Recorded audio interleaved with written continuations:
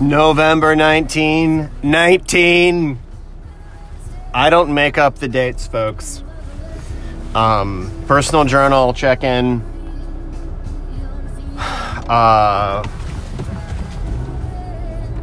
Man, I feel good. It's the last week before the beginning of the holiday season, and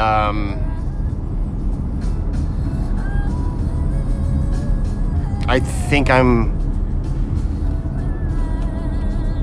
doing pretty good in the sense that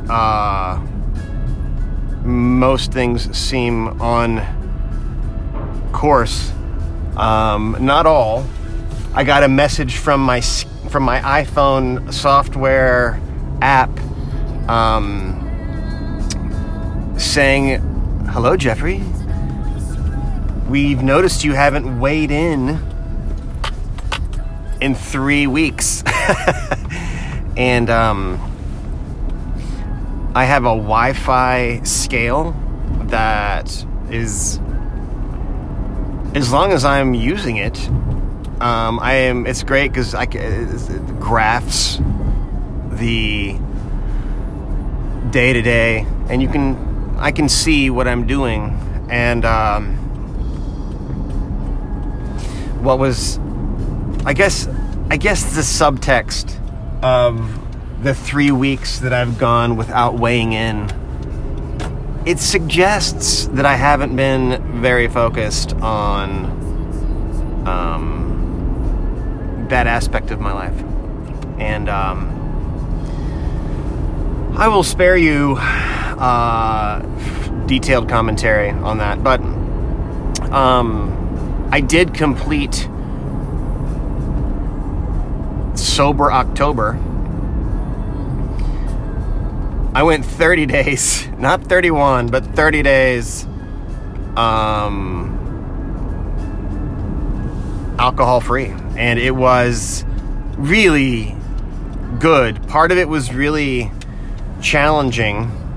The thing that I probably would say surprised me the most was the second week, like day 8, day 9, day 10. I was so tired. I was getting all the sleep as usual, even sleeping better than usual, but there was some kind of processing that was happening in my body. I was just getting sleepy and feeling sluggish, and it took that second week. I was like, I don't know what's going on, but the only thing I can say I've changed is I haven't had any alcohol. And my body is like, well, we're going to have to do some repair work. There's probably a medical explanation. There's probably an article on medium.com.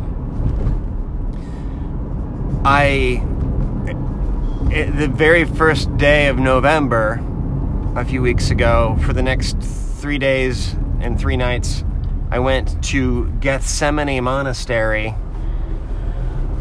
where anyone can sign up in advance, and you go. It's rural Kentucky, and you go, and you can be absolutely of any persuasion, including no persuasion, religious-wise. The monks are there, and they're going to be doing their thing, and their thing hasn't changed at all in like 1,000 years. Their thing is to pray the hours.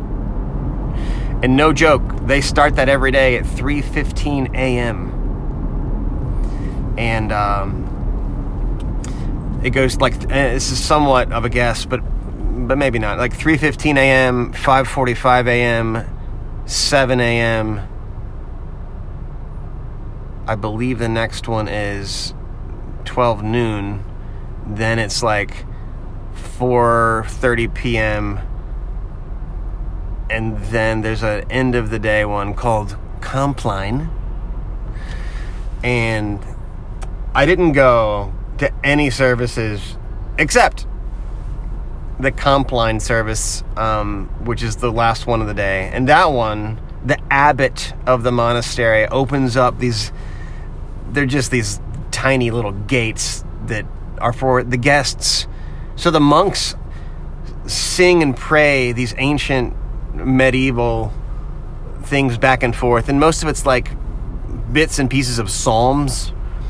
And then you as a guest, you're in this like nice area, but it's kind of like a caged off area, and the monks are facing each other, and then you're facing like on a third side, and you actually have the best view as a guest because you just see down this very long and narrow beautiful chapel. It's all painted. It's not like a Catholic cathedral thing where there's a lot of ornate stuff. It's really this very simple, stark white. It's painted. It's like bricks that are painted with heavy white paint, and it goes up like 4 stories. And then a simple, most cathedrals have a fancy ceiling, and this does not. And it's very plain. It's beautiful in its simplicity, but it's just plain.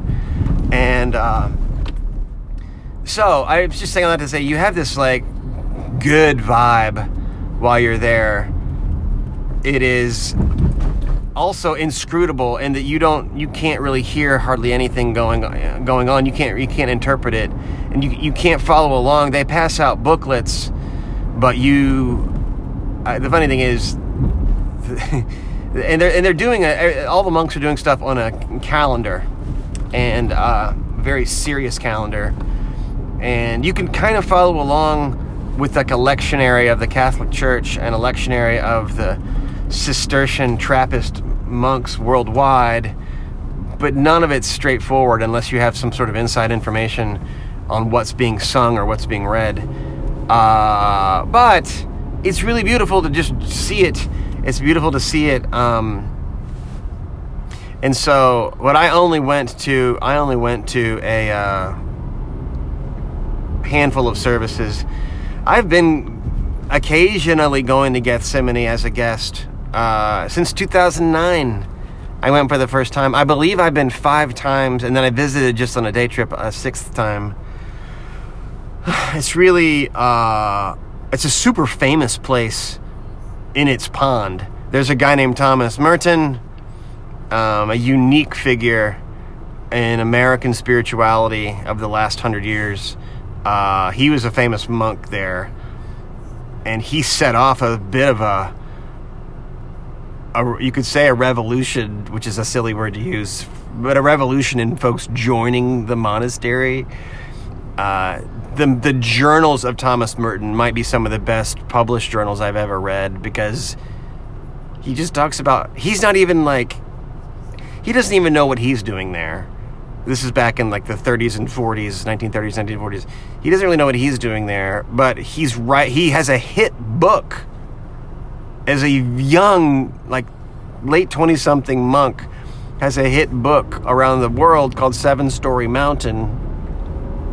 It ends up selling tons of copies and draws so much attention to this monastery in the middle of nowhere in Kentucky, but people are showing up in droves because of Thomas Merton, and there's political instability because of Thomas Merton's fame. The last thing monks are supposed to be is famous, and Thomas Merton is this enigmatic person. Again, you're not supposed to be enigmatic as a monk. You're supposed to just disappear and pray and not leave the monastery the rest of your life. It's a unique thing. Anyway, Gethsemane is a mystery, and it's a sort of portal into the past of contemplative spirituality and introverted spirituality. Their website, I think it's monks.org. But that was the beginning of this month, and it was a nice coda to the Sober October. And speaking of journals, and some of this was probably kicked off by Gethsemane, but man, I've found some sort of wind at my back for writing with a good old-fashioned paper and pen in the journal space, and I feel really happy about that. I think for maybe a couple years, every time I sat down to journal, it came out. Well, the main thing was I just didn't feel good. I felt like there was a block there, and I couldn't get material, or you could say content, going. And then this was happening before Gethsemane, but it also happened when I most recently went to Gethsemane. I feel stuff coming out, and everything. Here's maybe the big point. Everything seems talk-aboutable in a way that was not the case maybe in years past. And so I celebrate that, and it's a good thing. And I've been carrying my journal around in my briefcase. It's not a briefcase, it's a bag. It's a cool messenger bag. Let's get that straightened out. I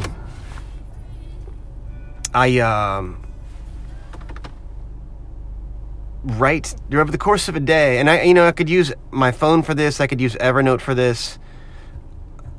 I could use a variety of tools, but through the course of my day, I use a good old-fashioned paper and pen, and it still feels good to write stuff out, is my giant, super boring point. And so, I've asked myself, is it a good idea by chance? So I use Evernote for all kinds of things, including just taking pictures of documents. Evernote, in case you don't know, is an app, and it's a whole cloud system, and it's quite easy to use, and it's a few dollars a month, really. It's really affordable to my mind. And but I've asked myself, should I have all these journals that go way back.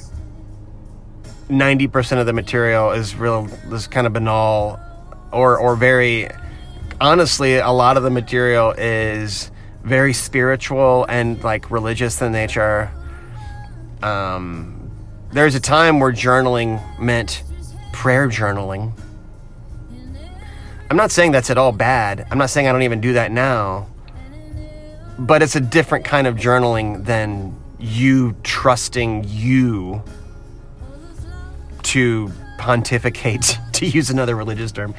It's about, there's the journaling where you're just writing your ideas. It's a different thing than you praying and writing those ideas. The thing I was going to say is storing image after image after image of pages in Evernote of journals past.